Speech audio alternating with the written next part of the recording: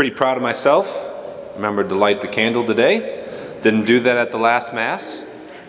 So it's pretty important to have the candles lit. And, I'm patting my own self on the back. But look at this. We got 4 candles. 2 of them are already lit. It's crazy. Christmas is going to be here before we know it. So if you haven't had your presents already purchased and your ideas already figured out, look at that. The oil's burning. You better get going. You got a few more days. But it is crazy. It's crazy how quickly Advent goes. It's a fun time of the year. We have a lot going on. But we have such profound readings that the church gives us. And it's really beautiful. It's a beautiful time of year. We began the liturgical year a couple weeks ago.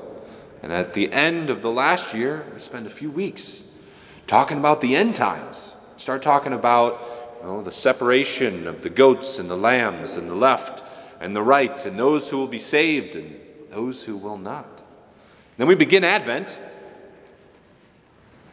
And again, we continue to talk about, hey, wake up. He's coming. We don't know when he's going to be here. And here we are again, talking about, hey, man, tomorrow is not promised. Are you ready? Like a thief in the night, that second reading, some powerful words. But along with that, we get this interesting character, John the Baptist. And, I think it's kind of easy to think about this guy, John the Baptist. He was baptizing people. It's pretty cute. He's out there playing in the water. It was nice. Hanging out in the desert, maybe having a Mai Tai down in Arizona. I don't know what the desert's like. I've never been to a desert. That's not John the Baptist at all. This dude was certifiable. This guy was crazy. And it talks like the voice in the desert. This man went out and lived in the desert. He ate bugs. Who does that? Lives on locusts. And we don't really have deserts around here. We don't know what it's like. Maybe some of you do. I certainly don't. When I think of the wilderness, I think of the forests. You go out in nature. It's kind of nice. You see the squirrels running around, chipmunks. You maybe see a deer. It's you can find some berries. It's not that bad. We're talking about the desert. We're talking about the Middle East, a barren wasteland. So when you're living in Jerusalem, when you're living around the Sea of Galilee, you would talk there's a guy living in the desert. Why would you do that? Why would you live out in the desert? There's no food. It's hot. Doesn't make any sense. It's crazy. And this guy is saying hey, the Messiah is coming. You need to get your life together. He's on his way. Everyone's there's crazy John out in the desert. What the heck? So what is this barren wasteland comparable to something we can think about? And I was praying about it this week, and I really think it's kind of technology and the internet and media. Think you meet someone, and John, for example. And John, he's I don't have a TV in my house. It's kind of weird. You don't have a TV in your house. Why would you not have that? I don't have a computer either. Yeah, that's strange. Well, I don't even have a smartphone. I'm not connected to the internet. I'm off the grid. Maybe you should step away a little bit, man. What's your problem? Don't you want to learn things? A lot of entertainment, videos on the YouTubes. The heck? Why would you do that? That's great. That's strange. We start to see what it would be like to hear that. It's the same thing. These Pharisees, these Sadducees, these people, they're living in their comfortable houses, not like us. They have their amenities, though. They have their basic things taken care of, a roof over their head, some food. And here's John, this crazy guy out in the desert, saying, hey, the Lord is coming. And that would make you awake.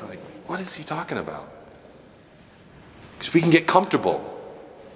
Just like somebody who would be totally fine with being entertained every single day by whatever the world throws at you on the technology. But as soon as you take a step back Spend some time in silence. You spend some time thinking your thoughts. That's when the whispers of the Holy Spirit start to take over. Right? Last week we were saying, wake up. It's time to wake up. Whatever you're doing in your life that's going on, and the status quo, your routine, let's shake it up.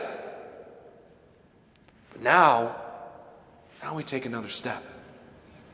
And we say, not only do you need to wake up because the Lord is coming, you need to recognize that you need to get your life together. You need to get your stuff together.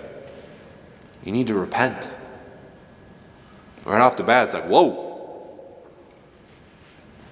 Don't tell me I'm a bad person. I didn't kill anybody, I'm fine. But John, in his craziness, this man in the desert is saying, no, you need to change your life. You need to wake up. And that's why a lot of people didn't like him. Ultimately, cost him his head, cost him his life. But he was setting the path for our Lord. And for us, brothers and sisters, that path is repentance. That path is recognizing, like, you know what? Yeah, I am a sinner. And I do have some things in my life that I'm not proud of. And I wish I hadn't done those things. And that's we're all there. That's all of us, right? But what do you do with that? What do you do with that? Do you just sit in your own despair and filth? No, you don't. Our Lord gives us confession. Our Lord gives us this opportunity for Him to say, let me take that away from you. Let me lift your burdens. Let me show you a better way. Now, we preach about confession a lot here. And you know what? You guys have responded. A lot of people go to confession in this parish. It's beautiful and something that we do. We hear confession pretty much every single day. We have for over a year. And the lines keep getting longer, which is a beautiful thing. But I know there's a lot of you out there who are like, yeah, nope. Not for me. And you know what? Maybe it's too easy. Maybe the Lord should make it harder. To forgive your sins? Who does that? What? That's crazy. Maybe He should have made it cost $10,000. Maybe He should have had you do some great task in order to be worthy of the Lord's mercy. But He doesn't. It's a gift that is infinite and free, and He just says, just look at me. Just let me love you. Just let me pick you up. Let me show you a better way, because I created you for something more than this. It's like the Israelites who'd been bitten by the snakes in the desert, and the Lord told Moses, put a bronze serpent. Just look at it, and you will be healed. Right?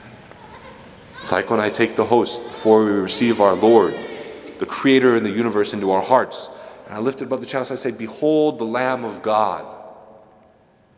Behold Him who takes away the sins of the world. That's crazy. And it's free. And it's for you. Stop running from the mercy of God. Wake up. Repent. And let the Lord love you. Brothers and sisters, you have a choice. You have a choice today, this year, to either stay asleep and to be like the Pharisees and the Sadducees and those who are just like, it's just crazy John, just out there in the desert doing crazy things. I'm just going to let my life stay the same. Or you can let the Lord change your life. In this Advent, allow that Holy Spirit, that grace, that life of God come into your heart and bring you closer to our Lord. It's your choice. You have to make it. It's up to you. But the Lord is waiting. He is patient. But tomorrow's not promised. So don't let the mercy of God wait another day.